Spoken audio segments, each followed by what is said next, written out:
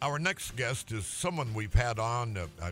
He was on with Sandy and me here on KFGO, and Amy Eiler and me alone. And he took a year off during the COVID year, 2020. But basically, he's become a great friend of a lot of people. And I've been saying, Lenny Wagner, I've been telling people that you're making Fargo your summer home. Hi, Jack. You're right.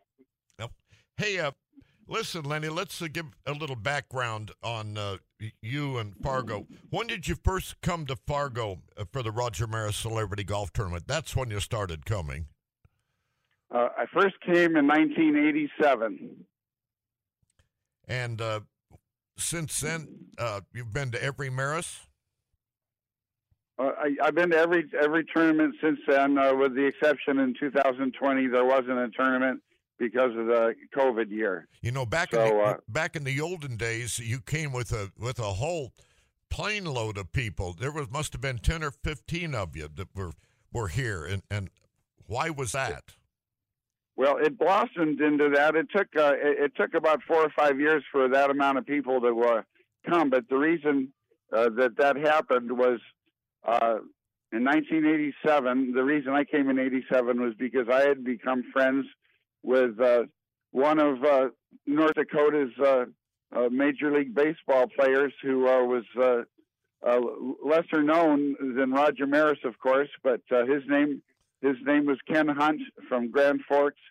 He and Roger Maris were born the same year in '34 and competed against each other in several sports. And so they became good friends. And Ken Hunt was in the minors, owned by the Yankees for most of the middle '50s. And after he retired from baseball, he went into private business, and his boss bought him half interest in a bar, which happened to be about 2 miles from where I lived. And I discovered that he was a half owner, and I had already gone there a couple of times, and we became friends. And I just asked him a couple of years after I'd known him if I could come to the tournament. He said, sure. I did. And then within about 4 or 5 years, we had about 12 people, from our bar that wanted to come. And you've met quite a few celebrities at the Roger Maris. Which ones stand out in your mind? Well, the first year stands out in my mind a lot because I'd been kind of removed from, knowing any baseball celebrities except for Ken Hunt. And so the first year I was there, I was like a kid in a candy store. I met Bob Allison, who was a longtime player for the Minnesota Twins. Was a really nice person. I met oldies but goodies like Enos Slaughter, who I just got an autograph from. But I mean, I just couldn't believe it. I got carte blanche, with my friend Kenny. He would take me to the celebrity guest room up in the top story of the Holiday Inn, which is still there. And there were so many. Johnny Blanchard, which was a third string catcher, and was really nice to me. And Moose Scourin, a lot of names from the 50s and 60s that your viewers might not even remember. Well, but it's just so many. Lenny, why for so many years you would stay for 3 or 4 or 5 days, then you had to get back. But when and why did you choose to stay for 2 months in Fargo, North Dakota? Well, that all happened just about 5 or 6 years ago.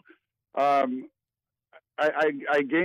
got an attachment for people that I didn't want to just be here for a week, and I worked it out with my boss, who happened to buy the Lealoa from indirectly from my friend Ken Hunt, who sold it, and I bartended at that bar for almost 30 years.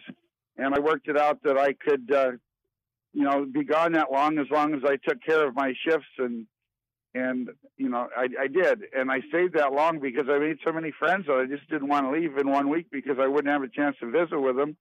So for a few years, I stayed for 2 weeks. I stayed for 2 weeks so I could. Excuse me, I had to kiss a bartender goodbye. I stayed for 2 weeks because it gave me an extra week to visit with my friends, and then I said that wasn't enough, and so I just got spoiled. And starting around 2015, I stayed for like 6 weeks, and I think the last 5 years I made it to 2 months because I found a place where I could cheaply stay for that length of time without having to pay $80 or whatever it is for a single person to be in a motel room. Yeah, well, you're blessed. And I am. Growing up, do we have another moment or so, Eric? Yeah, we allowed a little extra time for you. Growing up in Los Angeles, you've told me some stories about TV shows you've been on and celebrities you met while you were there when you were working at the golf course. Can you? Well, yeah, in a short, I can shortly. When I was about 20 years old, I had worked at a executive kind of golf course that is no longer there. It's next to where the Inglewood Forum still is, across from where Hollywood Park used to be, and where now SoFi Stadium or the Rams play is.